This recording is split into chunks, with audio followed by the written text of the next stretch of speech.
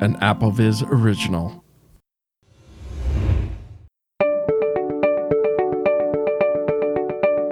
Hello, everybody, and welcome to an AppleVis Extra. This is a special edition covering the Apple's WWDC for the Worldwide Developer Conference for 2022. My name is Thomas Donva, also known as Anonymous. I am here with a couple of our AppleVis editorial team members. We have right over here is Alex Hall. How are you doing, Alex? I am not too bad. In about an hour, I'm going to be sweating and miserable, but right now, I am doing fine. Really hot in this room. Busy. You got busy things to do. I know Alex is going to be doing a blog coverage, and he's also been trying to be busy trying to get profiles for his iPad and his Mac. And in the other corner, we have Tyler Stephen. How are you, Tyler? I'm good. Excellent. Hey, just like every other year, or not every other year, but every year we have this WWDC that everybody gets all excited about, see what is new in iOS, Apple Watch, on the Mac, and the iPad, of course. So there was a lot of things that came out of the WWDC. And as always, there are many, many different features that we can expect. A lot of the things we'll be covering here are probably most of the major things that we're talking about. There might be some minor ones. There definitely are some itty bitty things that we will not be covering on this podcast.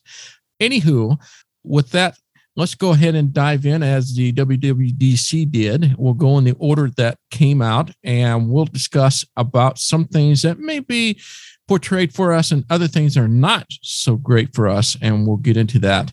All right, let's get into iOS 16. I know that we all have been biting the nails trying to figure out what's new in this. First, I want to talk about compatibility.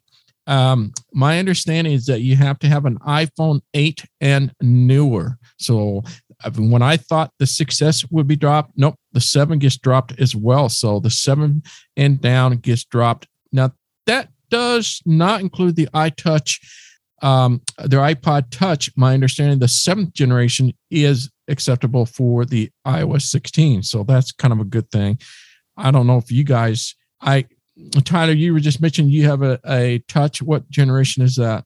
I have a 7th generation iPod Touch, and I didn't think that it was supported. Is it supported, the 7th gen? Because that's an A10, and I'd be surprised if it was supported because the 7 and the 7 Plus are not. Did you hear that the 7th gen iTouch was supported? Mm-hmm. I saw a list of all the devices. I saw all the way down to iPhone 7. Or I'm sorry, iPhone 8, not to confuse. So iPhone 7 is not compatible and below, but it listed the iPod Touch 7th generation. That's interesting. Wow. Okay. I skimmed it briefly and I saw iPhone 8 and later, and I figured, because that's an A11, I figured the iPod Touch was not supported because it has similar specs, but who knows? I'll have to investigate that further. Okay. Because that's what the device I have for testing purposes. Awesome. So, these are fresh news. So hopefully we're portraying some of the information. We're reading this as we do the podcast. It's just been an intense couple hours trying to digest all this stuff too. So the biggest one that everybody's talking about is the lock screen. So the ability to be able to customize the lock screen.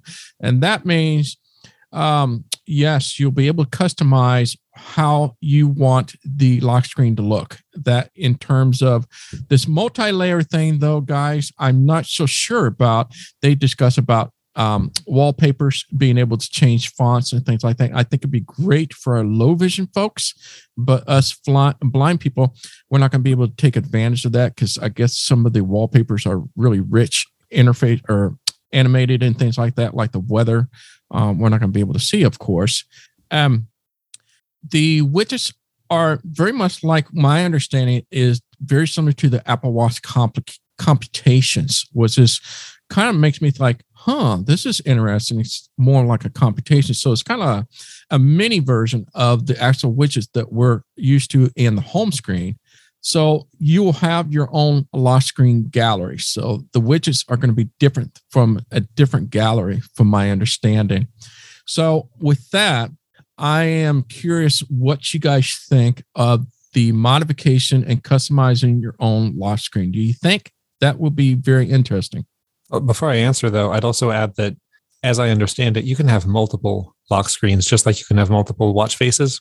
Mm-hmm. So if you want to, you can have, 3 of them set up. And anytime you open up your lock screen, you just 3-finger swipe left or right between them. And you can have whatever widgets and things that you want. And it also moves your notifications to the bottom, which will be, for those of us who use just touch to go to things quickly, that's going to be a bit of a learning curve for me, at least. I'm so used to going to the middle or the top. And now I've got to go to the very bottom, where before there was a flashlight and camera at the bottom, which I don't care about. So that'll be a bit of a switch. But overall, I'm kind of excited about this. I know, Tyler, we've spoken before. You don't use widgets, right? You don't really like them? I don't use them much. It's one of those things where I think when iOS 14 came out, I tried using the weather widget on my home screen because I thought it'd be cool to view the temperature on my home screen without having to dive into the app, or view something in calendar with the calendar widget. But I found that they more often than not, it was kind of getting in the way of how I am used to organizing my things. Yep. And I find that if I really wanted to get information at a glance, I just go to my Today view. I don't know what that means like now, because the swipes are now swiping to different lock screens. So I don't know if, I'll have to check that out to see if what that means for the Today view. But I don't see myself using widgets on the lock screen just based on prior experience, where I would try it, say, in the home screen, and didn't find it as useful as I thought I would. I'm really looking forward to this, honestly. I think the widget I use most is the battery widget, actually. And part of that is because I have an Apple Watch and I like to use it to keep an eye on the watch's battery. But it also shows, my AfterShokz battery or my AirPods battery. So I use that widget all the time, and having that right on the lock screen without having to even swipe up to go to the home screen, it's just that much closer and that much easier to get to. I'm looking forward to that. Weather, calendar, just the few common ones that everyone uses. I'm definitely a fan of widgets, so I'm glad to see them coming to the lock screen. And I also think the notification style that Apple mentioned, where you can have updating notifications. So the same notification will show you your Uber ride is 10 minutes away, they're 8 minutes away, they're 6 minutes. Instead of getting 3 notifications, you just have 1. So I'm also looking forward to not having groups of things that you have to expand and clear and all this stuff. You just have the one. That'll be it once apps update to take advantage of it. So really, all these lock screen changes are going to be kind of weird, but I am definitely looking forward to them all. I am also looking forward to the notification updating, so I don't have to get multiple notifications, just one that I can, it's a constant feed rather than several notifications, basically conveying the same type of information. Yeah, I'm in agreement with both of you. I think, I thought widget was going to be something I would use in the home screen, and it never happened because it took real estate on your device, or I said not your device, but on your home screen. Yep. And so that's where it kind of screwed up my layout.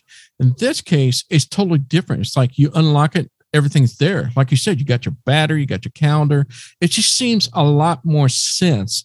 And I think people will start to use this more than they have before, because I would think most people probably don't even bother with the widgets. So this is kind of a thing. I don't know about this notification roll-up that you were talking about, Alex. It is located at the bottom. That is going to be weird. I know. That's a lot of muscle memory. Oh, yeah. I totally agree. It's like, I don't, we always get scared about, oh, man, but we'll have to see how it works. The live activity is what you were talking about, the notification style called the live activity, which allows you to interact with live things like scores and things like that. They're live. You can interact with it and do what you want with it, which is kind of cool too. I wonder what that means for like at the media player. That stupid media player that's always stuck right in the middle I never use. Yeah, I kind of hope that goes away. Yeah, right. So that's kind of a big feature in the lock screen for you to know about. Now, a lot of the miscellaneous, we got lots of improvements across the board, and we'll start with messages. Now you'll be able to can you just edit a message? Yes, you can edit. So if you wrote something and you said, I want to change that, you can go back and edit the message. You can also recall it. So if it's something like, I wish I hadn't sent that message. You can recall that back if they haven't seen it. I think that's how that works. I wonder if you can call it once it's been read. You guys have any clue? No idea. Yeah, a lot of these things we don't know how it's going to work yet, but there's some of the things that they offered on the keynote today. And then you can mark unread threads. So if there's a thread that you've already read, you wanted to mark it unread, you're able to do that. I love that. That is kind of a cool thing because sometimes I don't mean to do that. I wanted to come back and so I could see that. So that is going to be a helpful one, I think, myself. And then the big thing that they tout is share play. This is going to be mentioned a lot in this podcast. They've really taken the share play to the next level in terms of collaboration. We'll get more into that when we get the iPad. But for the iPhone, you'll now be able to share play along with the messages. So you could be able to collaborate with different items. Some of the things like keynotes, notes, those kind of things, you could be able to share play with it. What did you guys think of the new improvements of messages?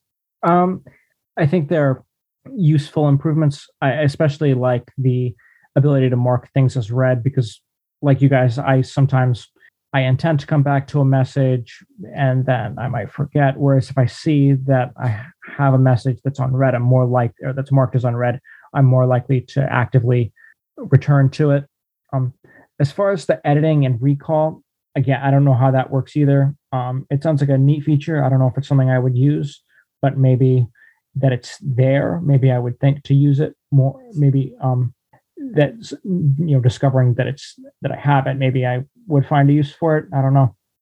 But I definitely think those makes the Messages app, if nothing else, more powerful and more sort of brings in an attempt to sort of bring it up closer to the competition with other messaging apps. What do you think, Alex? Same boat. Basically, I'm probably not going to edit any messages. I mostly communicate with family members and friends, and if I make a typo, they don't care. They know what I mean. So I probably won't edit those. But it is good to have. I do sometimes do more professional iMessage things, so that I guess will be nice. But SharePlay, I don't plan to use SharePlay at all. Yeah. I don't currently use it, and I probably won't. I can see it being helpful for a certain kind of user, but I'm not that kind, I guess.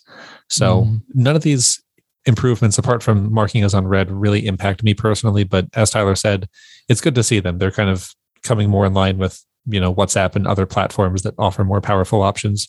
Right. I think what they're trying to do, they're trying to draw away from other apps out there that allows you to share and collaborate with others when it comes to variety of photos, notes, and all those items into one place, so you don't have to have those apps. So I can see Apple taking away some apps out there, stole some of their ideas on that. I agree with you. I'm not going to be doing much of a share play. I really don't, unless it's a work environment or I got a business or something. I could see that working, or you're working with others. That could be in play. The edit and the recall, I would probably never use that either. But regardless, they're nice features. Now, the one thing I noticed, guys, did you notice during this keynote that they throw in a bunch of iPhone apps or features into the Mac and the iPad and Apple Watch? So they kind of even things out what it sounds like. There wasn't enough meat for other categories like the Apple Watch. So they just kind of threw in some, let's a couple of these. That'll be the iPhone and work on that. iPad got a couple, such as mail. So this was in the Mac. When they spoke about the Mac OS, they mentioned mail. I'm going to throw in a couple of those topics into iOS since most of the listeners probably are into iOS. So I'll keep that up in the front for you.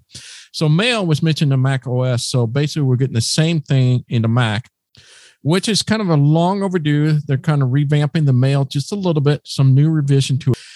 Now you can schedule a mail. So if you want to schedule at a certain time, my understanding, you can recall for a moment. This is kind of a new thing. So momentarily, if you feel like you hit the send button, it's like, oh, I didn't really want to send it, you'll be able to recall it. And they have this remind later. So if you get an email and you want to say, I don't want to deal with it right now, remind me later though, because I do want to get back to it or whatever. or you can do a follow-up on it. So it notifies you that you are being reminded to do a follow-up on this email. So what do you guys think of the Mail app itself, of the features? Very small, but kind of powerful. Yeah, I think the follow-up is also the option to, if you send an email and you don't get a response in a certain amount of time, then Mail will let you know, hey, by the way, you sent this thing a week ago and they never answered. And it'll remind you to follow up on that. So nice stuff to have, kind of like messages. I don't see myself using a lot of these very often, but I'm glad to have them. And I know a lot of Mail clients on other platforms and even on the Mac do have them. And some of them sounded a little bit familiar from even, the iOS Gmail app. So again, Apple's playing catch up a little bit in some ways, but that's fine. They needed to do it eventually. So it's good that they're focusing on this release being a lot of nice to haves and things that people will really use. Even if I'm not one of those people, it's good that they're out there now. What do you think, Tyler? I'm kind of the same way. These aren't things that I currently use. They remind me, some of those features like scheduling and suggested follow-ups kind of remind me of what's available in the Gmail interface. Right. And I think they're kind of like, I don't use other third-party email clients, so I can't speak to those, but I've definitely seen some of those features in Gmail. And also I've heard they're improving their search function in Mail. So, and that's helpful sometimes if I'm looking to find a message, if my inbox is cluttered or I just have multiple very large threaded conversations. I do find I use the search function a lot in Mail, both on Mac OS and iOS. So any improvements to that, making it more precise or smarter, I will welcome. Well, let me tell you what I'm nervous about, though. On the Mac specifically, Mail has always been one of the apps that hasn't been really touched. So it hasn't been affected by that weird problem where you can't arrow up and down the table without interacting first. Then you lose, don't get the whole row and all that. I'm worried that macOS 13's Mail revamp is going to break that, and it's going to break the way that I like to use that messages table. So I'm a bit scared to update just to see what happens, but it's going to have to happen eventually. It is something to think about and to check into. I totally agree with you, Alex, on that. That is something to be worried about, but we'll have to wait and see before we can't really jump into something until we know what's going on. But the search, yes, definitely has a revamped. The follow-up, I definitely will be using. I use a lot of my emails for business, and I do send a lot of messages, and sometimes they fall through the crack. And so it would be great to have a follow-up. So I do like that feature. The others, like you guys says, is very similar to messages. It definitely indeed does. SharePlay is getting some sort of a love in here. So as I mentioned before, SharePlay is going to be everywhere. So there's going to be some new refinements how the SharePlay works. So let's just say you're on FaceTime. When you hit SharePlay, you're now going to get a list of all the, SharePlay enabled app. So this is kind of a long overdue thing. So they kind of enticed it a little bit, gave some new features to it. So as you're going to see this within Messages and FaceTime. So Messages is getting the same love as you see in FaceTime when it comes to SharePlay. Now, here's another one they discuss about this, guys, in the keynote. And I was like, oh, this is interesting. Until they told me, I was like, what in the world? Dictation. They made this big deal about dictation in the keynote. Did you guys hear this part? Oh, yeah. So basically, when you now dictate, the keyboard will stay up. And to me, maybe it's a voiceover thing. It's already up. So I don't know what that is for, because the dictate button is down at the bottom right for us. And the keyboard is always up, I believe. But anywho, for those with vision, the keyboard would stay up. So that way you can quickly go from audio to touch and then go back. I heard that if you misspelled something or you said something wrong, you go back and just tap on that word and you use a dictate just to replace that word and that item that you selected. I thought, that's kind of cool.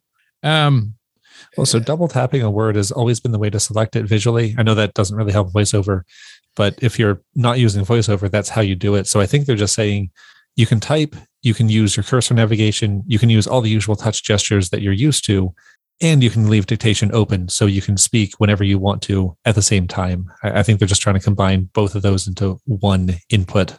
Interesting. Yeah, I just like, well, I'll discuss it because we have low vision folks here that might be impacted by this. But for those blind, I don't think this is going to make much of a difference for us. Well, so I've always found that with dictation on, I can't use the keyboard. Speech won't say anything. It'll click when I touch a button on the keyboard, but it won't tell me what the button is. So I've always found it to be one or the other. And I'm curious to see how they've managed to cause VoiceOver's voice to not impact dictation at all. That'd be interesting. What do you think, Tyler?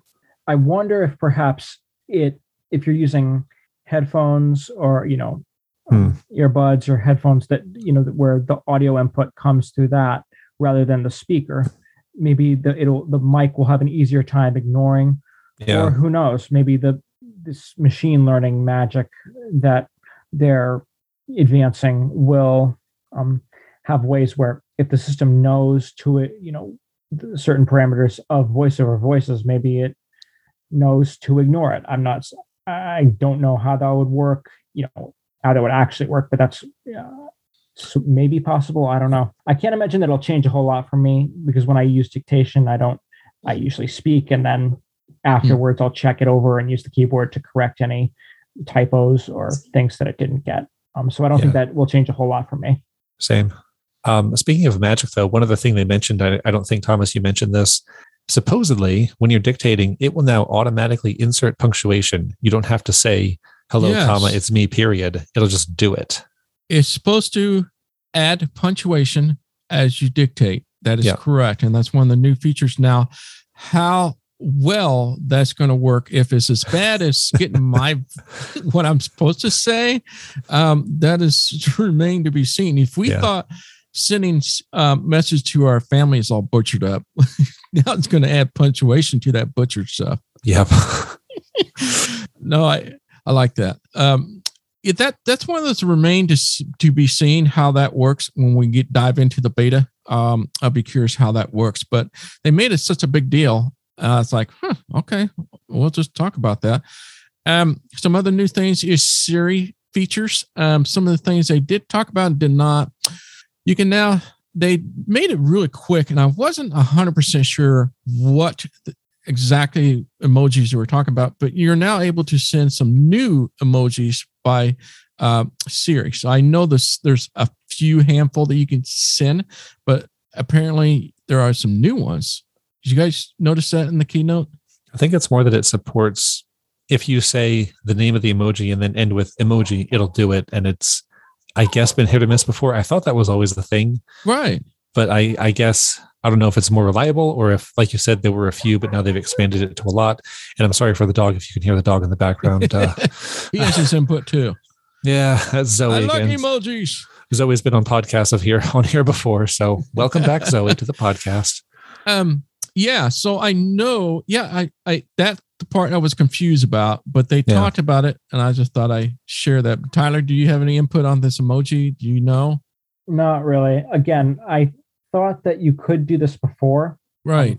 But it's not something I really pay attention. Emojis aren't something I really pay attention to. Mm-hmm. I don't write using them, and, in my own writing, but I read them, and, that's that. I don't really think about them much.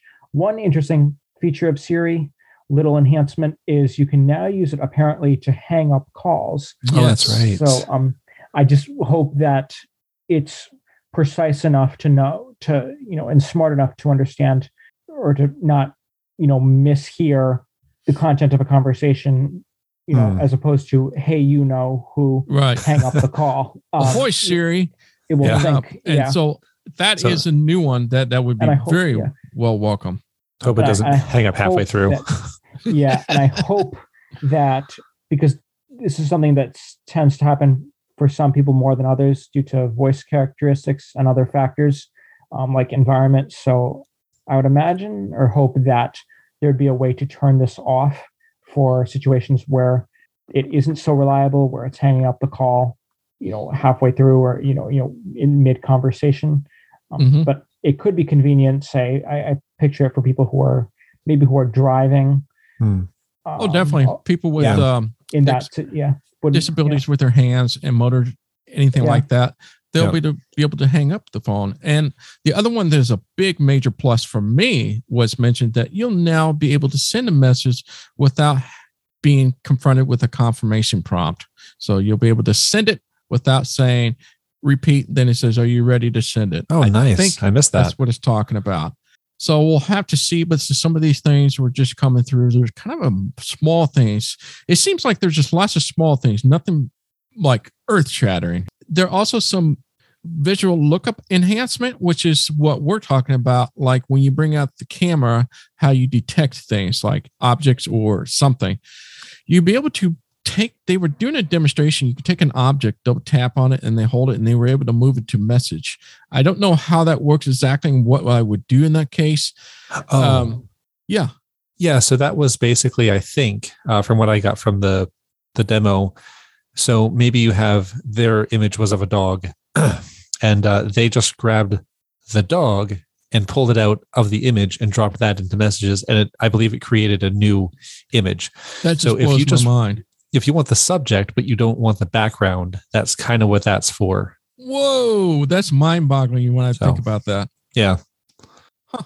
So if you see a printer or say a computer, I can just double tap on that computer, put in a message, and they just see the computer, nothing else. Supposedly. And it'll be really neat to see how VoiceOver does that, because right now you've got the object or the image description stuff. You can pull up the screen that shows each part of the picture and what VoiceOver thinks each thing is. So I'm wondering if that's how we'll be able to do it. You know, you pull up that screen, you find the image or the part of the image you want, and then you can drag that. I don't know, but I'd imagine that's how it will probably play out. Now, some of the things I've heard and I saw that what it will recognize for us now is birds, insects, and statues. I don't know why statues, but those are some examples of new AI that will be able to detect those items when it comes across. I thought, I'm kind of comfortable right now not knowing how many insects are around me, so I don't know about that one. Can you imagine that? You take a picture of yourself, there's you got a fly on your arm or something. Yeah, that'd be weird. Just walking around, there's a wasp next to you. Yeah, I don't want to know this. Let's dive into Wallet. Now, this is an interesting one, guys. The Apple Pay Later. I don't know how this works, but what I know is that it's what it states. So it spreads out in 4 payments, and you got 6 weeks to pay it off with 0% interest rate. And this is merchant with Apple Pay. So if there's an app that has capability of Apple Pay or websites that takes Apple Pay, you'll be able to use this option to pay later. So you buy your stuff now and spread it out. I thought that was really cool, but I don't know how that works. Do you need to have an Apple card? I mean, how would you know, or what kind of requirements do you need to be able to pull out that kind of a loan? From what they said, if you pay with Apple Pay, that's it. They didn't say there were any other requirements, and the merchant needs to do nothing at all. So if they support Apple Pay, it'll just be another option on the Apple Pay confirmation screen that the phone brings up. Of course, there'll probably be a lot more details. What happens if you miss a payment? What happens if you're late? There's going to be a ton of stuff that comes out later once it's released. But I believe it's nothing to do with the merchants or with your credit or anything. It's just an option. And so it comes across as a payment out of your Apple ID, like you pay for a subscription. Yeah, just like whatever method you would use to pay for Apple Pay stuff, that's what this would use. Well, that's a whole new game. A lot of people will get themselves in trouble with this, I'm sure. Oh yeah. What do you think, Tyler? Would you use something like that? Maybe. I don't know. It sounds almost like a mini credit card in a sense. Yeah. 6 weeks. Mm-hmm. They say no fees of any kind. Again, I'm not sure what happens, and how the payments are divvied up among, in that time, and what happens if you miss a payment or something like that. But maybe I use it in some situations. I don't know. It'll be interesting who will be doing this. What merchant? It's easier said than done. As in, this sounds great, but I'll never be able to use it because nobody supports it. That's my biggest fear. Well, that's what I was saying, though. Any merchant should. From what they were describing on the stage, holy smokes, it's just Apple Pay backed. So if you support Apple Pay, you're automatically logged into this. Wow. You're done. Can you say this is dangerous for me on Amazon?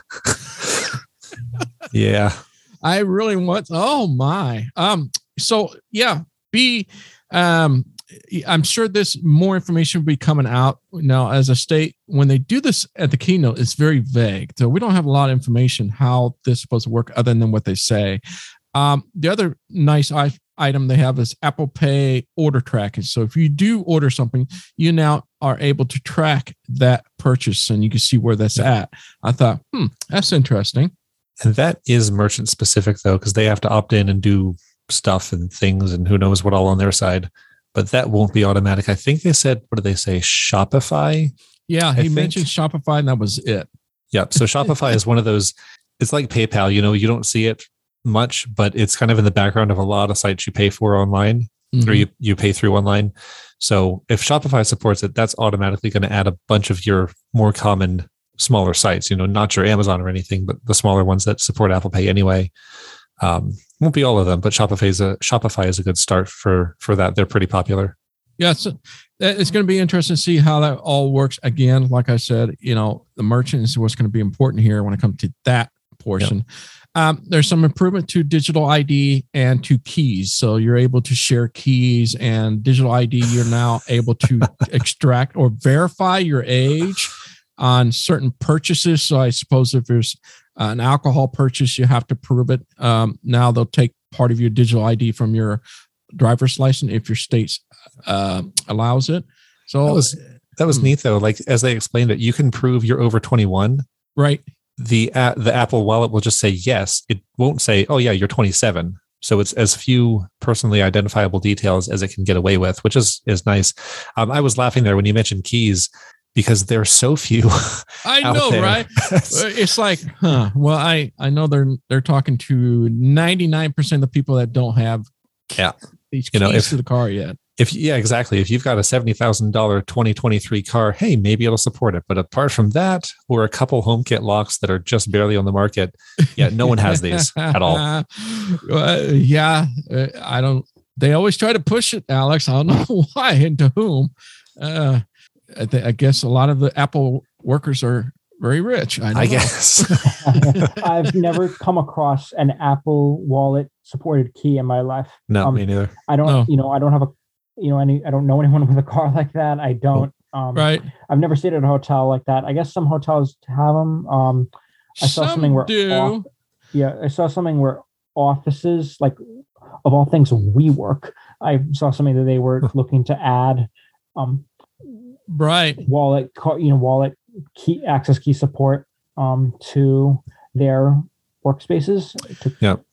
But that's pretty much all I know about wallet keys. There's a HomeKit lock or two that does this. They're new and not a lot of people have them yet, but that's the main use case I can imagine is, if you're hiring a babysitter, you just send them a message and it has a key in it, and then you can manage that key and revoke it if they ever leave your employer or whatever. But that would be nice. I think that would be cool. That's going to happen a lot more frequently than someone with one of these magic cars with the keys on them. I know. Gets a little more popular. We're talking about these cards that we use for office that we kind of swipe and it opens the door. And a lot of people probably don't know that, but we use these key cards that allows us into doors. And if they can build that into Apple, that would be fantastic. It would all come down to cost. I mean, offices are going to pay for a bare minimum thing. So if it's going to cost a lot, we're not going to get that. And I think like some of the hotels, like you were mentioning, it'd be great if it offers it, but like Disney, for example, you have to get the Disney app and you can unlock your door from your app. So you don't have to use this Apple Wallet. So they got around that. So it'll be interesting to see if that comes out more. So the nice thing though, is they did mention they're pushing this toward an open standard.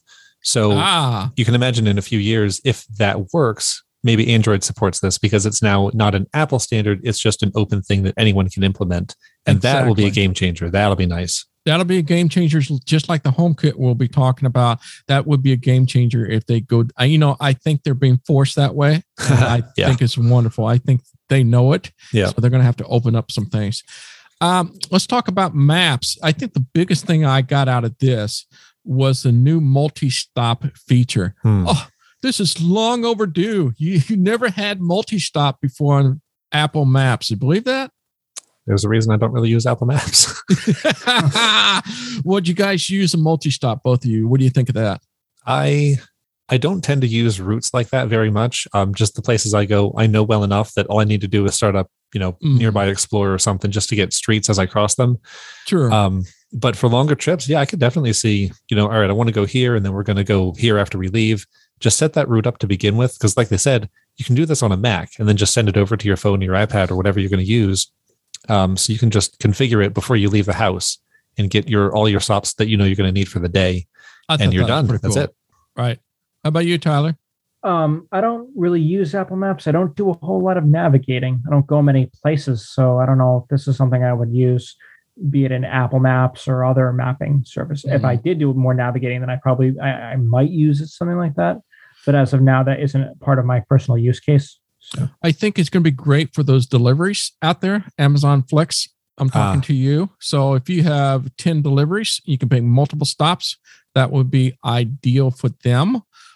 It is possible for blind people, I suppose, if you want to make a stop, let's say I want to make a stop to the mailbox, or not the mailbox, but my UPS store where I have a PO box, and then I can go over here to this restaurant, and you can have stops if you're in an area you're not familiar with. That might be interesting. I don't know. We'll have to see how this works.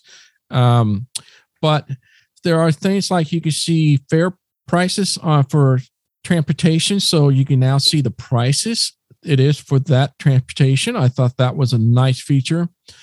And the last one is adding the transit card. Now, I thought we already had this and they were making a big deal. I thought like New York, you're able to add the transit card already. I think the difference now is you can reload the balance on it and see the balance. Okay. I think, I'm not sure. I think you're right. I do recall them saying you'd be able to load it and then see how much you have left if it's getting low on it. Yeah. That's okay.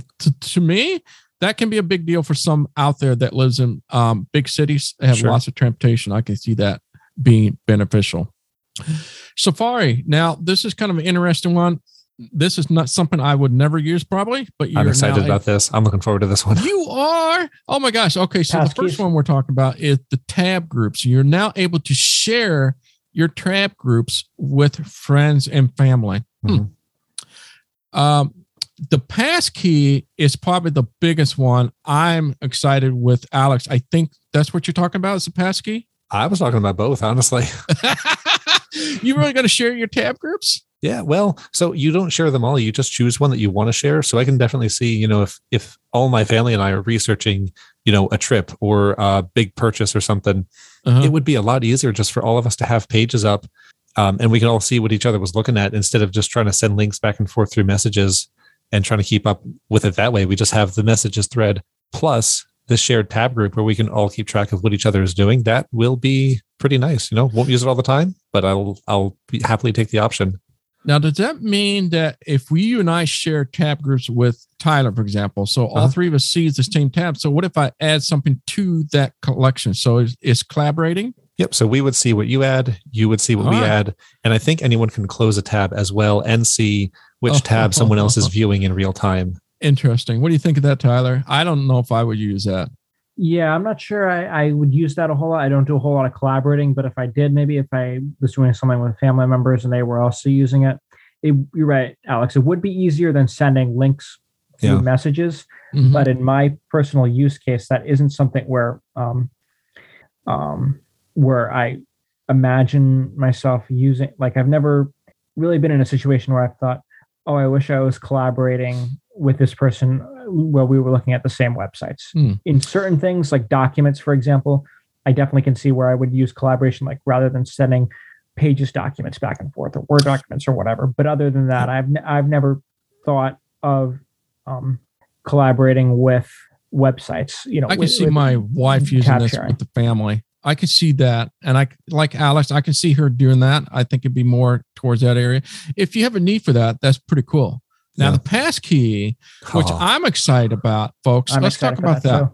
So passkey is this cross-platform standard that they came up with a number of companies such as Google, Microsoft, Apple, the whole 9 yards to eliminate passwords. Now, there's a couple of things I have to ask how this works. But anywho, what this means is that there's no more password. You set up these sites that you want to log in. You just use your Face ID or Touch ID to sign in. There is no password. It's kind of hard to describe it or explain to people. Password is gone. There's nothing stored on the server, so nobody could steal it. Phishing attempts would be extremely difficult, if impossible. But Google and Microsoft is supposed to work, and it's supposed to work on apps and websites. You guys, what do you guys think of that? My understanding was that there was a way, like if you were signing in, say on a Windows computer, you could use your iPhone. I don't know how this would work exactly, but you could use your iPhone to sign in without needing to create a separate passkey for a separate platform. That's what I took away from it. I don't know exactly how it works. If say a browser on Windows talks to I don't think one on iOS, or what that would look like. Yeah. But that's what they just said, something where you could walk up to any computer, sign in with your iPhone. So it's like I go online, sign in with my Microsoft, then I'll be able to use my Apple phone to do that. I think the idea is it's sort of like one of those things, authenticator app. So when you first sign up with AppleVis, say, once they support this crazy thing, you would enroll your iPhone as an authenticator. And so if you signed in with your Windows machine, it would know to send, just like when your authenticator app comes up and says, hey, there's a sign-in attempt, same idea here, except it would just take a Face ID or a Touch ID and send that back and say, yep, they're all set, they can sign in. What if, well, I could see people going, like, what if it gets stolen? Well, that's with the Face ID and Touch ID. Right. I suppose nothing is foolproof, but as a general, this is incredible. This blows my mind just thinking about the possibility. Again, this will just depends on how many sites and how long it takes to implement this feature is what's got me. It's like, is this going to be big or not?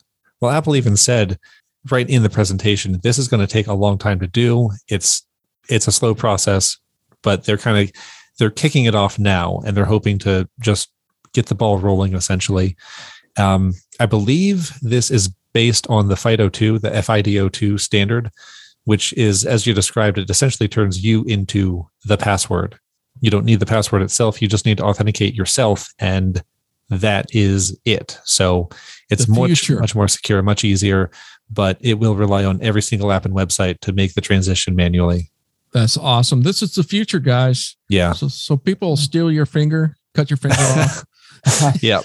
But what's good about this is what I understand is that you can use, at least on Apple devices, it syncs so that it's like a password, and that if I was signing in, say, if I created a key on my iPhone and then wanted to sign in on my Mac to the same site, I wouldn't have to take out my iPhone to do that, to authenticate. I could just do it with my Mac, similar to how the authenticator built into iCloud Keychain works today, where I can use TOTP-based authentication, sign in with my, with Touch ID with a password on my Mac, and not have to take my phone out to get the verification code from the Apple authenticator. You hear it? And now David Goodwin is, I know he's listening to the podcast. So he's the main dude of AppleVis. Hey, David, we would like to have this for AppleVis. Yeah, we would. Pulling his hair out. Yeah. Now there are numerous of other little things. I'm not going to go through all of them, but I'll just kind of hit some of the big ones here. I think like the photo sharing. This is kind of a cool thing. So you have an iCloud photo sharing. So in other words, you are able to now to share your folder of photos or photo that is very much like we talked about collaboration, meaning that I can send it to a folder to Alex and Tyler. They can see the photos, they can add photos to it, delete the photos, and things like that we were talking before. I think I think it can be a bigger thing than I realize. I think this is going to be used more than I think. Would you guys agree, Tyler? See, this for me, I don't have a whole lot of photos myself, but I could see how this could be a potential small quality of life improvement for me, because my family shares a lot of photos, and right now it just happens all via messages conversation, just a perpetual text stream. And especially times where it's busy, where there are a lot of photos, I get inundated with notifications that I frankly don't care about. And it's all these, these notifications, all these pics and captions and other commentary that the sender puts there all comes in as a message. Whereas with iCloud or shared iCloud photo library, if my family decided to use this, then each person could upload a photo, or the photos they wanted to share, and we'd all have access to them. But for those who aren't, who may not be as interested, would not get inundated with notifications or have to decide, do I mute this notification and risk not seeing something that does pertain to me, or keep it on and get every single notification? Whereas, so with the library, people could just upload their pics and delete them, edit them, do what they want with them. And I believe it is collaborative. So if there's someone in the group who's better at editing than others, they could, edit, enhance, crop, do whatever they would with the photos. I'm curious if all these things are, or if there's an option to not store them on device, because I don't need other people's photos stored, using my local storage on my devices. If I can access them online, via iCloud streaming, that's good enough for me. It's all I need. And I would not need I would not want my device's local storage taken up by my family's shared photos.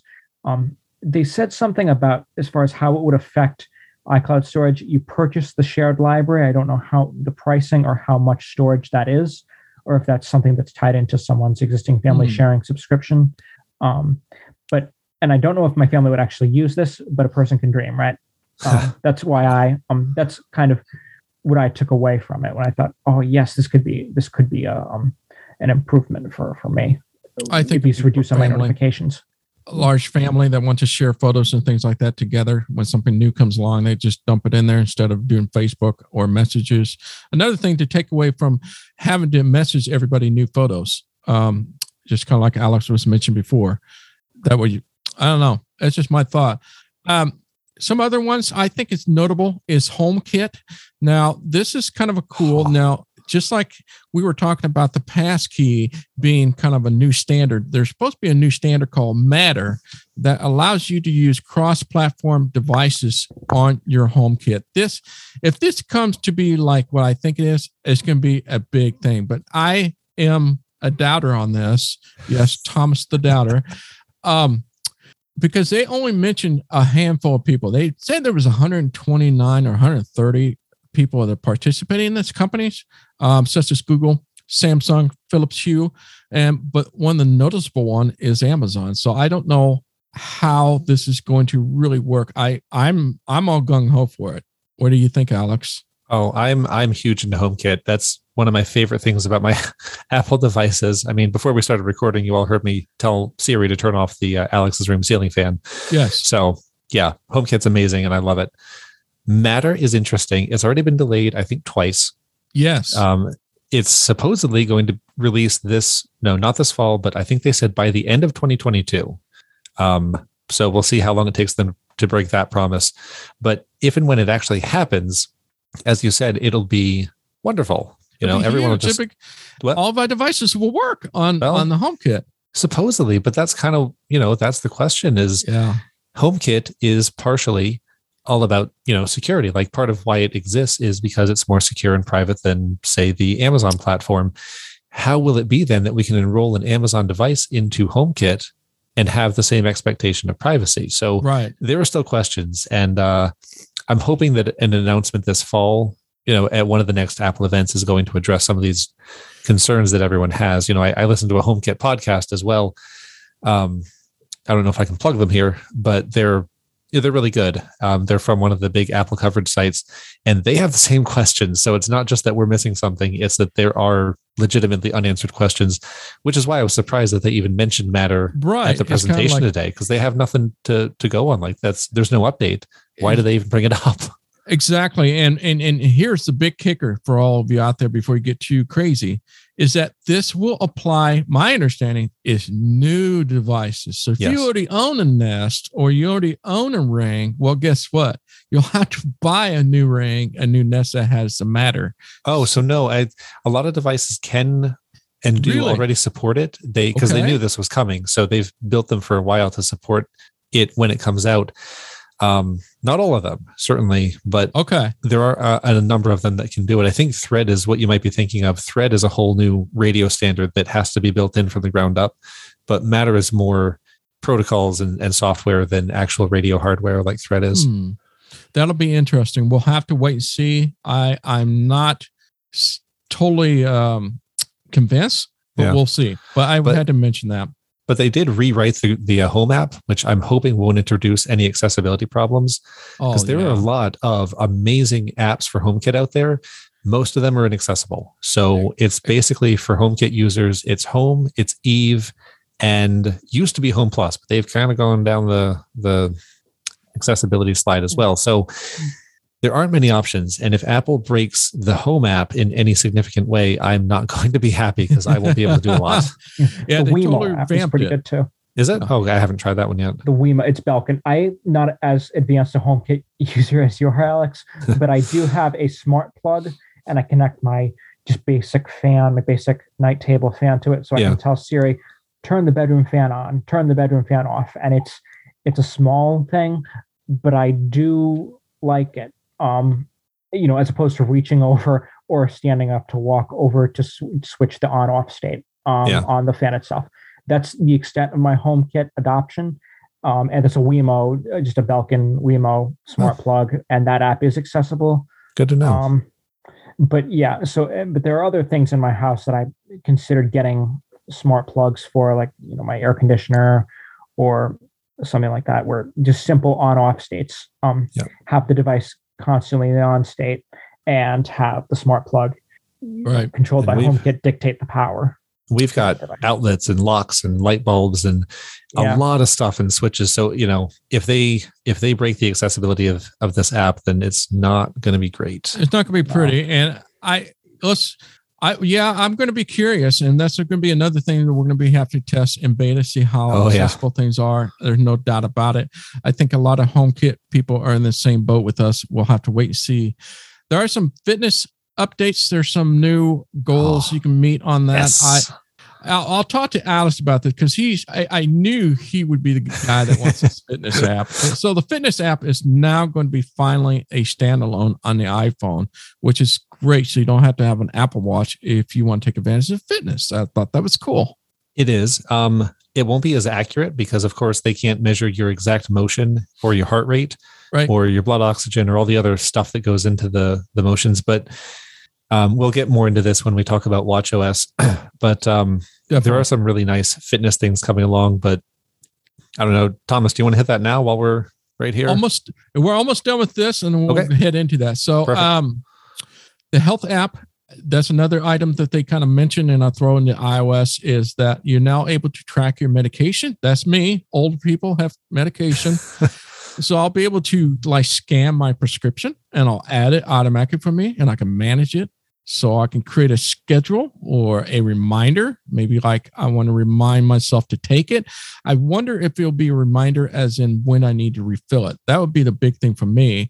And you can also track what you are taking and with vitamins. But my favorite is when you scan the prescription, it will check the other medication you have listed and see if there's any interaction with it and allow it to tell you, I want to let you know that medication interacts with the other medication. So I thought that was really, really cool. Yeah. Go ahead. It'll be nice on the Apple Watch as well. They've got, supposedly, I think they said they've got a new complication where it will, right on your watch face, tell you, hey, you forgot to take this thing, or it'll let you tap it and just say, yep, I took, this vitamin or this medication, and it'll reset it for the next day. So the Apple Watch is going to kind of be part of that, but just a really convenient, easy way to note your medications throughout the day. I think it's going to be very beneficial. Is it something that you both would use? No, but I know people that will. I know people that are really looking forward to having this option. If you're a few meds a day or you have the pill organizer, this will just make it a little bit easier to keep track of things. Yep. Keep track of my drugs. Now let's go ahead and dive in. So what we did here, we did a really in-depth coverage of the iOS because I knew that'd be the most important. Now the rest of the categories, we're just going to lightly go over each of the highlights. We're not going to be as in-depth. So yes, let's dive into Apple Watch OS 9. So Alex, you take it away. I'm curious, what did you come away from this keynote about the Apple Watch that you are looking forward to? Honestly, they didn't do as much as I hoped. And I'm hoping this will kind of be one of those, there are a lot of small features that no one mentioned in the big release. They just come out over time in the betas. The one thing that kind of stuck out to me, apart from the new medication complication, is you're able to customize your workouts to a crazy degree now. And so I'm not a runner. Well, I'm kind of, I do jogging on the treadmill. That's all I do. And I'm not that good at it. But it will work. So you can now do things like set it up so that if your heart rate goes into a certain zone, you can be notified. So, you can slow down, you have to speed up. You can do pushing yourself versus maintaining a speed. It'll tell you when you should do one or the other. It will now even track 3 different metrics as you run. Your, what do they call it? Vertical oscillation, contact with ground time, and something else. Basically, it's a way to help your stride and your efficiency. Yeah. And just honestly, to think that they can take a thing on your wrist and even get a clue about your overall running form is insane. It's insane, cool. As in the things they will be able to detect. And not only that, but the sleep cycle stages. Oh, yeah. That was mind-blowing. They are able to keep track, and you have this new sleep cycle that'll tell you which stages you are in sleep, how long and how often, and things like that. I was like, that is mind-blowing right there. And other apps have done that. There's I think it's Sleep Plus Plus or Natbot. It's one of those that will tell you if you're in light versus deep sleep. They only have 2 stages, whereas Apple has 3. And I'm going to go ahead and assume, because Apple is a $1 trillion company, that they've done a little bit more authentication of, validity testing and all that stuff on their testing. I think so. So I'm looking forward to that as well. But that and the workout customizations, it's not just for running too. Like you can do this customization stuff on hiking workouts and strength and HIIT and others. So I'm looking forward to playing with that and kind of seeing what I can do, because I do a lot of HIIT and other workouts, outdoor walks. So I'm quite excited. How about you, Tyler? Do you have an Apple Watch? I do not. Okay. Is there anything in here that kind of like, wow, or you want to go get one now? I don't think so. I mean, I work out occasionally. I do pull-ups. I do the elliptical, stuff like that, but not enough to where I would get an Apple Watch or have have anything that a watch could do that my iPhone can't in my day-to-day use. That's what I said before I got one. Interesting. Yeah. Because I've definitely heard of that's not to say that there aren't times where I thought, oh, it'd be convenient to have something to do this on my wrist rather than take a phone out of my pocket, particularly if I'm in water. But I mean, other than that, like, if I'm swimming and wanted to check the time, but I mean, really, other than that, I can't think. I struggle to think of a situation where I would benefit substantially from an Apple Watch over an iPhone and a Mac. I get it. I get it. Yeah. There's a lot of people that say that, and I understand, but I'm with Alex. Once you try an Apple Watch and you really use the features, it's like something you use day and night. I mean, you got to use it and you will use it. But as with Alex, there wasn't a whole lot talked in here. They kind of threw in some iOS stuff, as I mentioned, about the medicine reminder and some of the health aspect. They kind of threw that just to kind of extend this. So I was like, they were desperate for stuff to put in here because they don't have a lot to offer. They did also say they're bringing the Series 7 has the QWERTY keyboard. I guess that's now coming to more languages. I have a Series 6, so I have no clue how that keyboard is with VoiceOver. But if you're a multi-language user, maybe celebrate a little bit. But that's all. That's all I got. I agree. And those with heart issue with AFib, you'll be able to keep track more of a history of how often and how long their AFib length is and send it to doctors. So there's a lot of cool stuff in terms of fitness and things like that for the Apple Watch. So that's all I got out of the Apple Watch OS 9. Not lots of small things, nothing major. Yeah. Now let's talk about major stuff. I kind of did not see this coming. Was a new announcement for the Mac hardware. M2 is now out. What do you guys think of the M2? It's a stupid name. So, well, here's the problem, right? Which one do you want to get? The M1, anything, or the M2? Obviously, the 2 is better than the 1. But hold on. Is the M2 better than the M1 Pro or the M1 Max and the MacBook Pro? Because you can get the M2 and the MacBook Air, or you can get the M1 Pro or Max MacBook Pro, which is going to be better than the M2, even though the 2 is more than the 1. You're right. It's going to be very complex and confusing. So you need to stick with apple to apples and oranges to oranges. So what we're talking about is the MacBook Air is what we're talking about. Yeah. If you are having a MacBook Pro with the Max or Ultra, obviously you want to stay to the M1. Let's just say you have another MacBook Air or you're a MacBook Air fan. It's going to be a big difference. There is a big boost.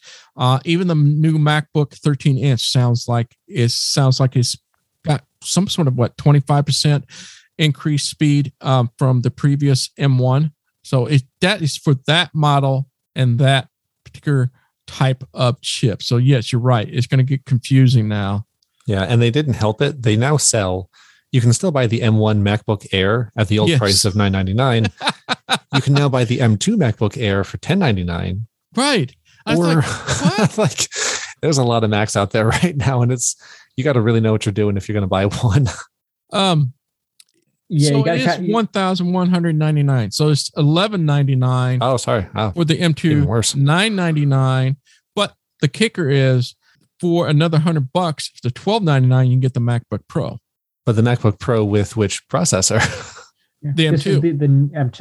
Yeah. Okay. All right. Yeah, I missed that one. I was a little bit confused as to the whole new lineup because I know they still have M1 MacBook Pros out there.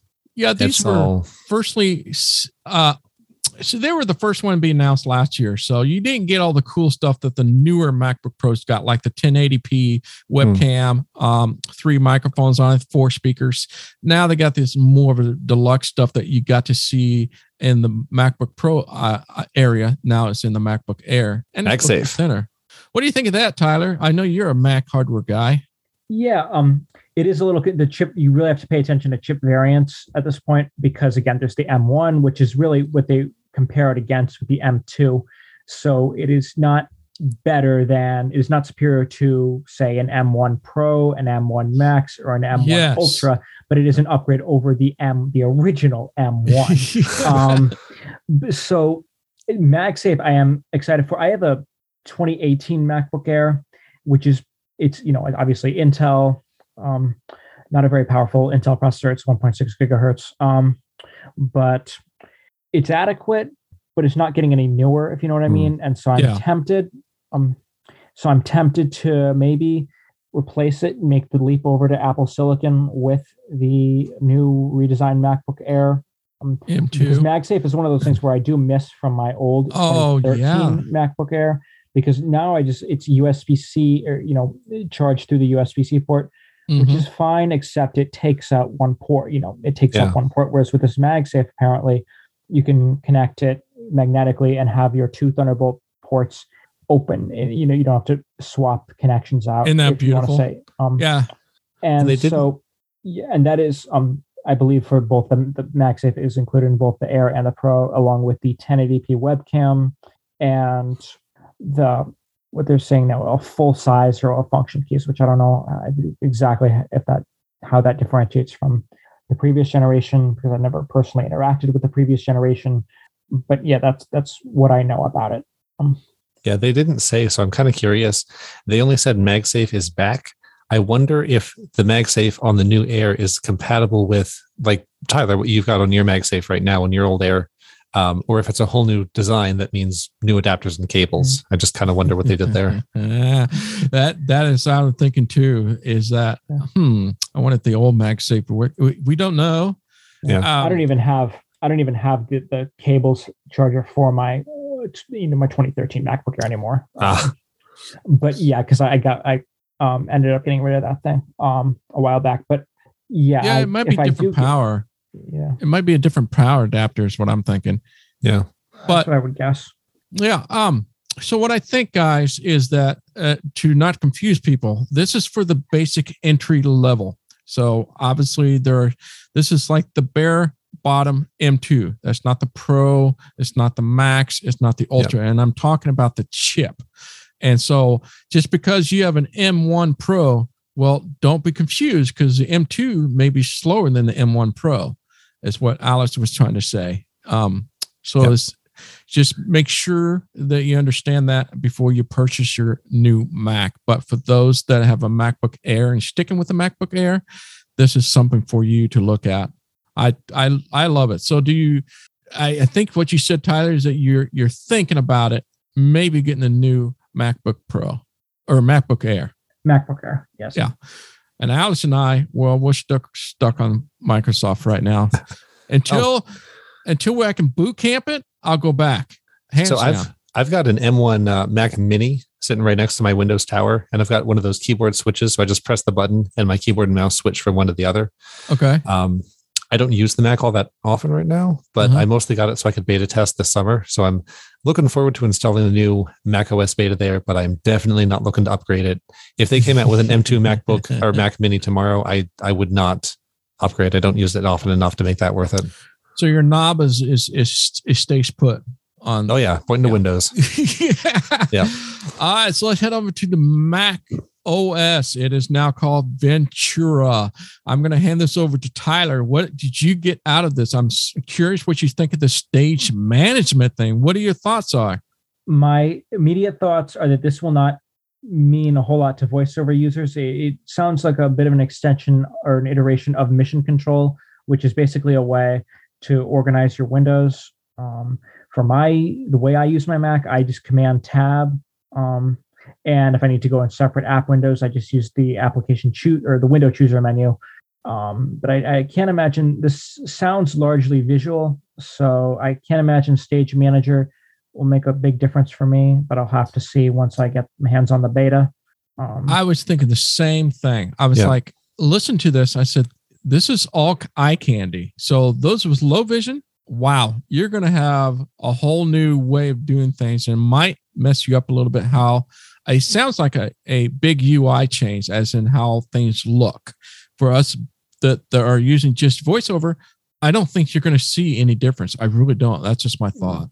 The only thing I can imagine, and Tyler, you're going to have to help me out here because I don't really know what I'm talking about. But they did mention that you could drop files or things onto apps that are open inside of this Stage Manager that are on the side. I don't know if that'll make it easier to drop things onto apps than however you would do it right now with VoiceOver, but that's the only possible advantage that I could pull out of there.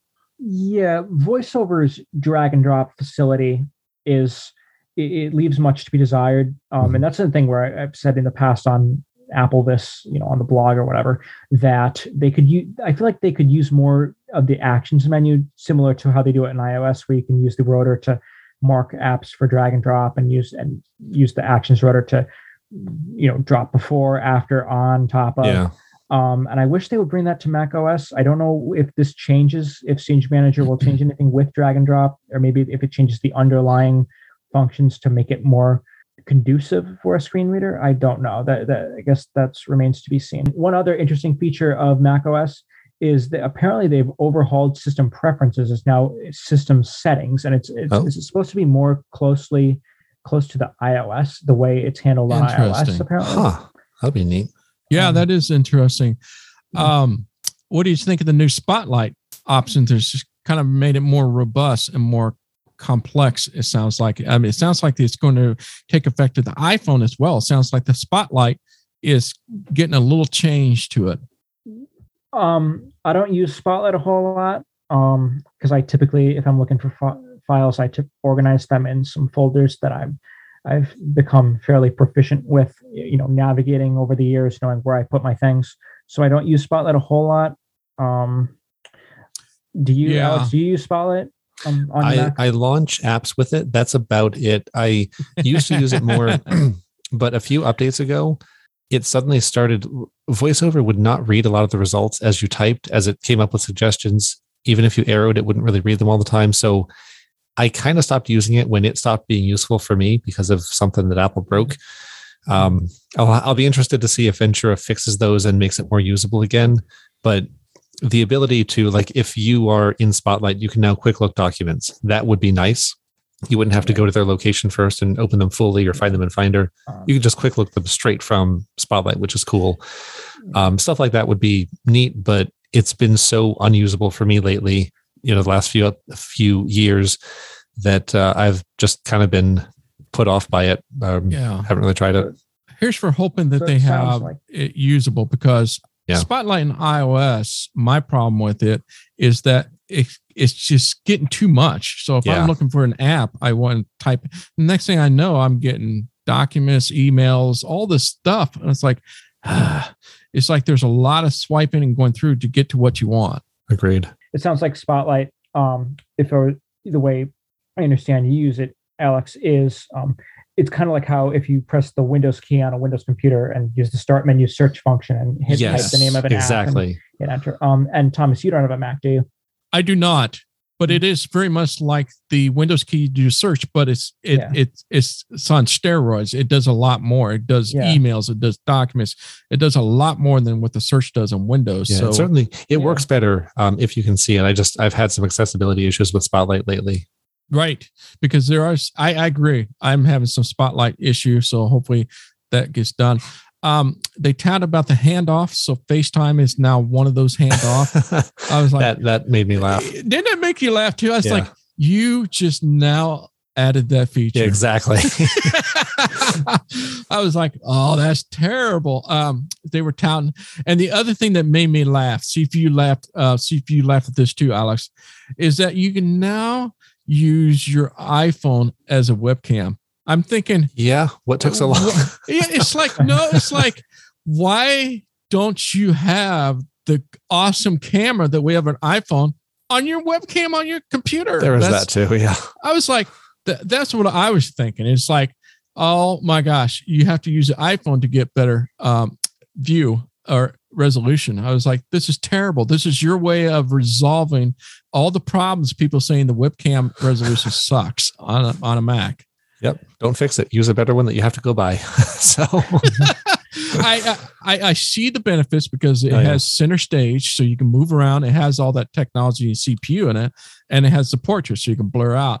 Again, that should be already a feature on the Mac. Is Tyler, are we going overboard on this or what? I think you pretty much hit the nail on the head. That's not something I would. That isn't something I would use. And when I was hearing them talk about it, I'm like, that's weird. Why can't the Mac just do that? Like where when you were developing the Mac hardware, why can't the capabilities? Because I know the Mac Studio can apparently, or the Studio Display can apparently use center stage, which center stage isn't something that I would use. I can't see. It's not something I really care about. I can't see unless I really needed someone to see my movements as I was on a video chat. I don't see myself using it whether I was on Mac OS or iOS. But it does seem weird because you'd have to, at least the way they described it, you'd have to put a stand on the display to get, and that's not something I'm not going to buy a stand. And that's that got me too. Like if I'm going to put my phone on a stand, which I'm going to put on my desk, and I'm going to set it all up so it can see me, why would I not just use the phone for the video call in the first place? Exactly. Where's the Mac come into this at all? I just had to laugh. I was like, I don't understand this. And they're making a big deal, but like, oh, look what we can do. I was like, yes, you're right. For those who can afford a Mac Studio Display, first of all, yes, you can do that on the Mac Studio Display. Very costly. It has a chip inside of it. So you need some processing power. So apparently they don't want to add another chip to your webcam. And even then, there have been a lot of complaints about the video quality on that display too. So it's I know on the most expensive thing you can get, they got problems with it. I was like, all right. Not a good camera. Anything else on the Mac OS Ventura that I did not discuss about that should be talked about? The clock and the weather app are coming apparently to Mac OS. Oh, nice. Wow. See, that's another thing. Seriously? Okay. Weird. Where was it before? Yeah. Like there's now a weather app for iPad. So another new one too. That's still no calculator. Long overdue. Never been a calculator. There still isn't. Okay. Is there anything else, Tyler? For Mac, not. I think that pretty much covers the main Oh. points. Obviously, or do you have another one? Yeah. Bring it on. They didn't cover it here, but they released it about a month ago.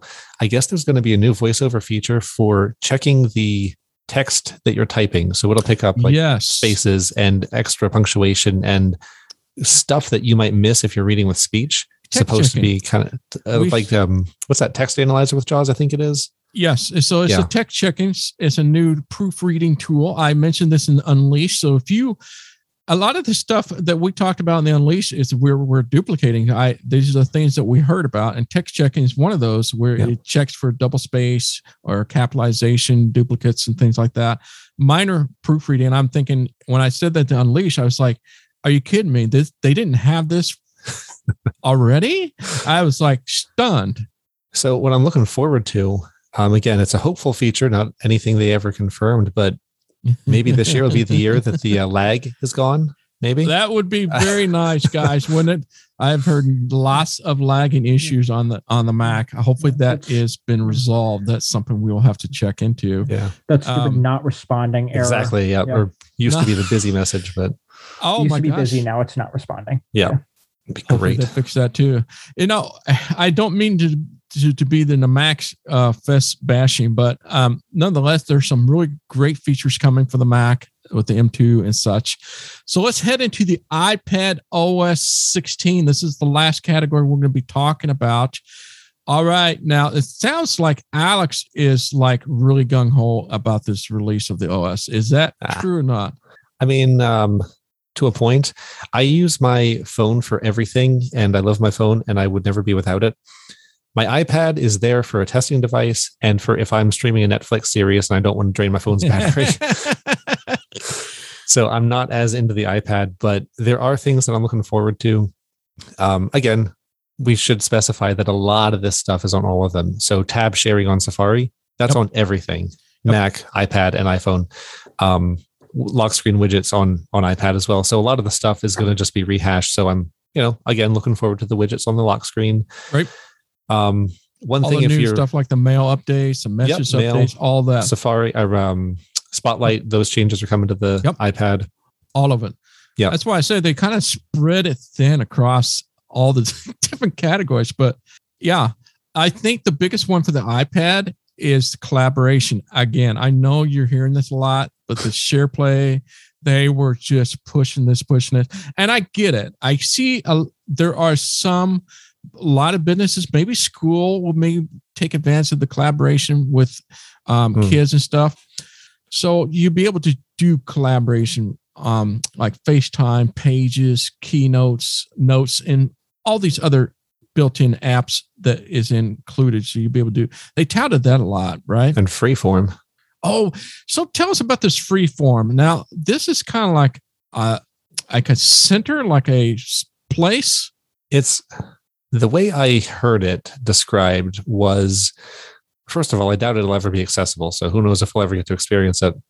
But it's basically a big empty canvas and you can invite people to collaborate. So if the three of us are on a Freeform collaboration together, there's the word again, then I might be able to draw a diagram and then Thomas could come along and write, some notes below it. And then Tyler could drop in a couple links and images and everything is just on this massive canvas that you can make infinitely large. Sort of like one of those mind mapping tools. This sounds disastrous. It's, people like this stuff. There's a lot of tools for drawing out flowcharts and things to try to organize your thoughts. But you can put more than just drawing on it. You can throw images on there. You can throw it's everything. Note. You can throw all this stuff into this canvas. Yep, and it's all shared. And everyone can do everything. And it does work on the iPhone as well. I think so. Yeah, that's what I read as well. Okay, I don't know. iPadOS, iOS, and macOS apparently. And Mac. Oh, nice. On the Mac too. That's good. Again, because it supports the pencil and diagrams and drawings and stuff, I doubt it'll be all that useful for voiceover users. But we'll see what happens. Apple has surprised us before with what they can make accessible. I just don't have high hopes for this one. This is going to be a tough one because I think if you're in a business, I can see them using this quite a bit. Mm-hmm. Kind of like Teams is Microsoft Teams. is something big they use in a business, and they use that so heavily. This is like Apple's trying to catch up and trying to have their own kind of a collaboration that people can use. I think those that are blind and low vision, it's going to be thrown into it. Whether it's going to be a very good reception as in being able to use it a lot. I think we're going to find a lot of us that are in that kind of a job. Now, for normal everyday users, I don't think we're going to be using that a lot unless you got family you want to play around. I don't know.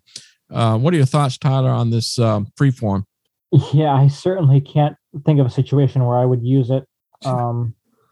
Yeah, other than that, I don't have a whole lot of thoughts on Freeform. It's not something I saw coming. It's not something I can see. I mean, maybe if I was in a business situation and we're coming up with a project or an outline for a project, or I don't know, ideas for something, maybe, perhaps. But other than that, I really don't, it's not something I could see using in any real application where I would use it. Right. So the other thing is that they thrown in the iPad very much like the Mac, and they're making it more Mac-ish like with the stage management that we were just talking about, the Mac Ventura. Well, that's going to be into the iPad as well, along with multi-windows they were thrown in. And I can't see that being all that difference to us, because we could just swipe apps back and forth. Yeah. I know some people like to use the side-by-side screen, and I know you can go back and forth using keyboards, but this ought to be interesting how the multi-window works for us that are blind. And we should say too that some of the stuff I think Stage Manager is only for the M1 iPads, and I'm almost sure that the external display stuff where they showed off that you could use up to 8 apps at once if you plug in an external display, that is only the M1 powered iPads. So some of this stuff won't be available if you've got the lower end iPads, but as Thomas said, doubt you'll notice it because you probably won't need it anyway. Yeah, there's some things like you can customize the toolbars. I think that's kind of a big deal for some people. There's some other stuff I didn't quite get into, like the display scaling and the virtual memory swapping. That is neat. That's another, those are some other M1 things, but essentially if you're working on a very heavy, large project and you need a lot of extra RAM, your iPad's out of RAM. Well, it doesn't matter now. You can just start using some of your storage as RAM, just like a regular computer would. That's like Windows and Mac OS. I can say it sounds exactly. very Swap files. Windows-ish. File swapping. Yes. Yep. Same thing. So that's neat. Wow. The display scaling is cool. Again, not for voiceover people, but essentially you can shrink it. So if you can see it at a smaller resolution, you can shrink everything on your display and thus fit more at once. As long as the resolution is interesting.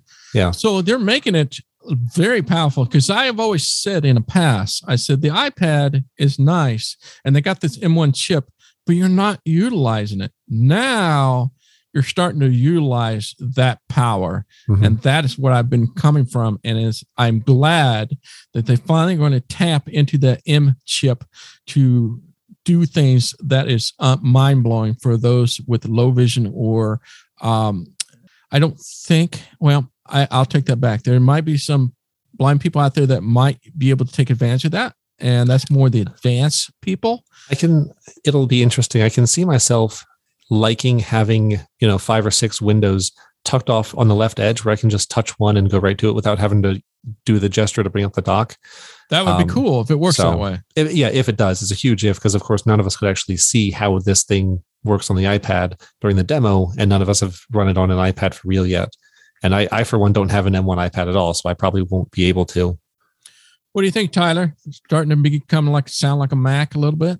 It is starting to sound like a Mac, and which is the reason I don't have an iPad, because everything that, or most of the things that an iPad can do, a Mac can do. And for certain things like keyboard support, I sound like a broken record here because I've said this on previous podcast episodes, but the reason why I don't have an iPad anymore is the unreliable keyboard support and the fact that, at least at that time, apps were perpetually open, like apps were constantly open, and you'd have to go into the app switcher to quit apps. And if I was using Command Tab, for example, I feel like things would get very cluttered fast with an iPad. Now, I don't know what that means now to like with Windows and switching apps. Maybe they are making it genuinely more Mac like. But either way, I don't have an iPad, and I'm not going to spend the kind of money for an M1 iPad for testing, for the purpose of beta testing. Yeah. And so, yeah, so that's kind of my impression of iPad OS. One thing that's, I believe, for iOS and iPad OS, little thing, but it could go a ways, is their new rapid security response. And that is apparently a way will automatically push security updates without needing to update the operating system, similar to how Mac OS does it. If you go into system preferences in Mac OS, there's an option to install system data files and security updates. And apparently on iOS, there's a similar option in software update settings where you can install security updates without needing to update iOS. And the goal of this is to push security updates and quick fixes for 0 days faster without needing to push entire updates and get the user base to update their operating system. Can we get that for VoiceOver too? So we can just update VoiceOver without updating the whole thing? Oh God, I would love that. That would be the modular update system for VoiceOver. Well, that's a lot of things we just covered here in WWDC. There was so much. There are more things that we did not talk about. So be sure to check on AppleVis for the latest and greatest. Tell you one thing. One thing that we didn't mention, just real quick. Apparently, the iPhone is getting Quick Notes, which is kind of neat. I've always liked the idea of Quick Notes, which is where on your lock screen you can bring up a note, either the one you were most recently editing or a new one. And if you're a Notes user, that's just really convenient. And I'm kind of happy that they're trying it out on the phone. That is convenient because it was on the iPad last year, but not on the iPhone. Yep. That is interesting. I'm glad you brought that up. Now, going back to the beginning, we were giving grades. So here's what I was thinking. So I gave a B to iOS. Everything else, I gave it a C just because there's a lot of eye candy stuff in here and a lot of collaboration, SharePlay, which is going to affect me. And so I was kind of give it a C. What do you guys think in terms of grade level for today's keynote? All right. So iPad OS probably gets a B from me. Because it has a lot of the same features as iOS, and it does bring the new window management stuff, which if you're sighted will be cool. Mac OS, a C sounds fair.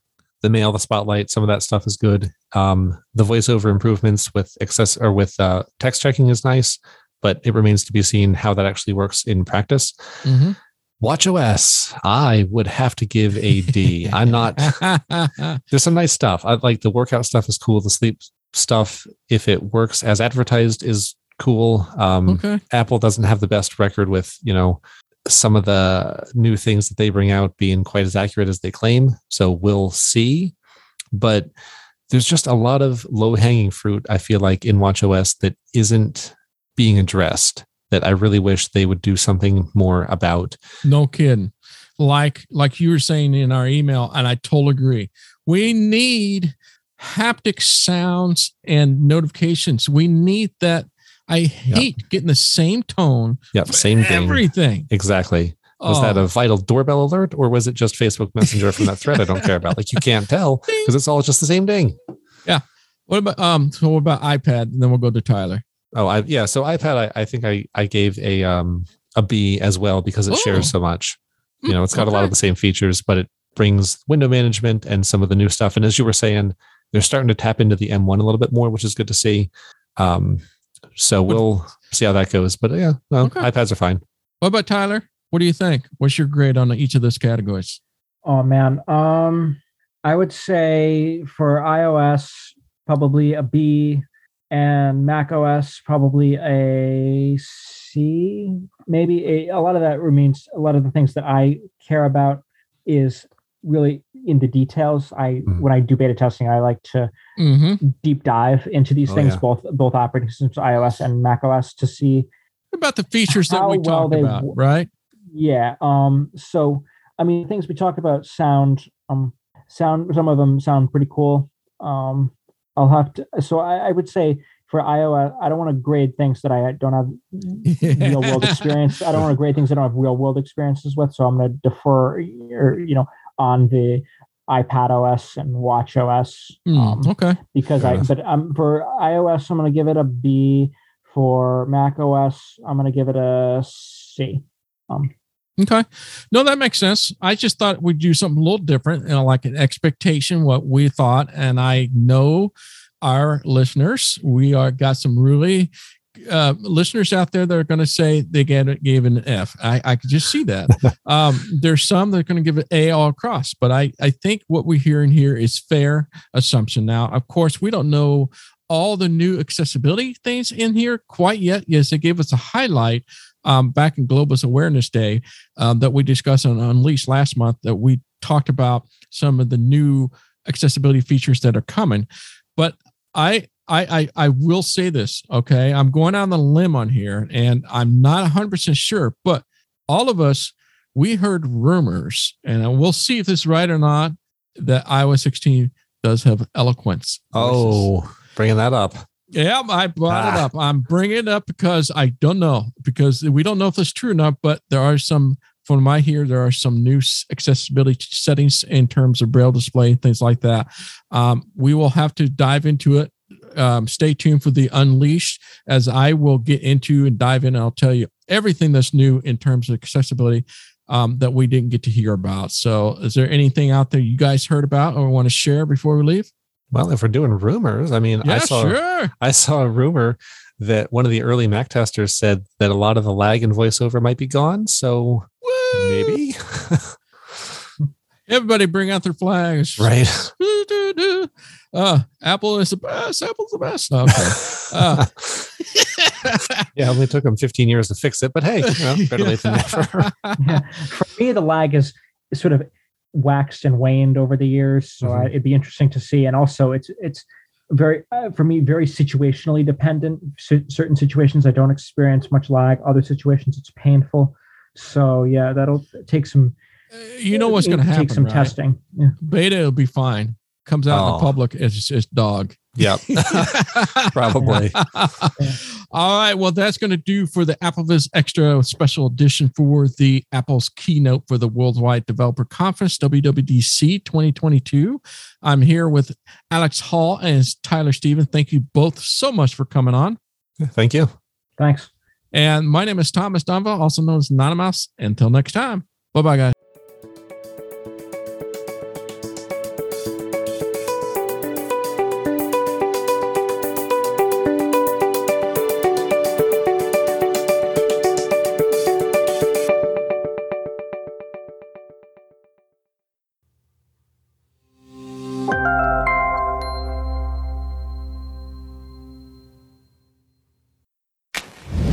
This AppleVis podcast has been brought to you by the community of applevis.com. For the latest in resources and tips and tricks to get you the best experience from your Apple device, visit www.applevis.com.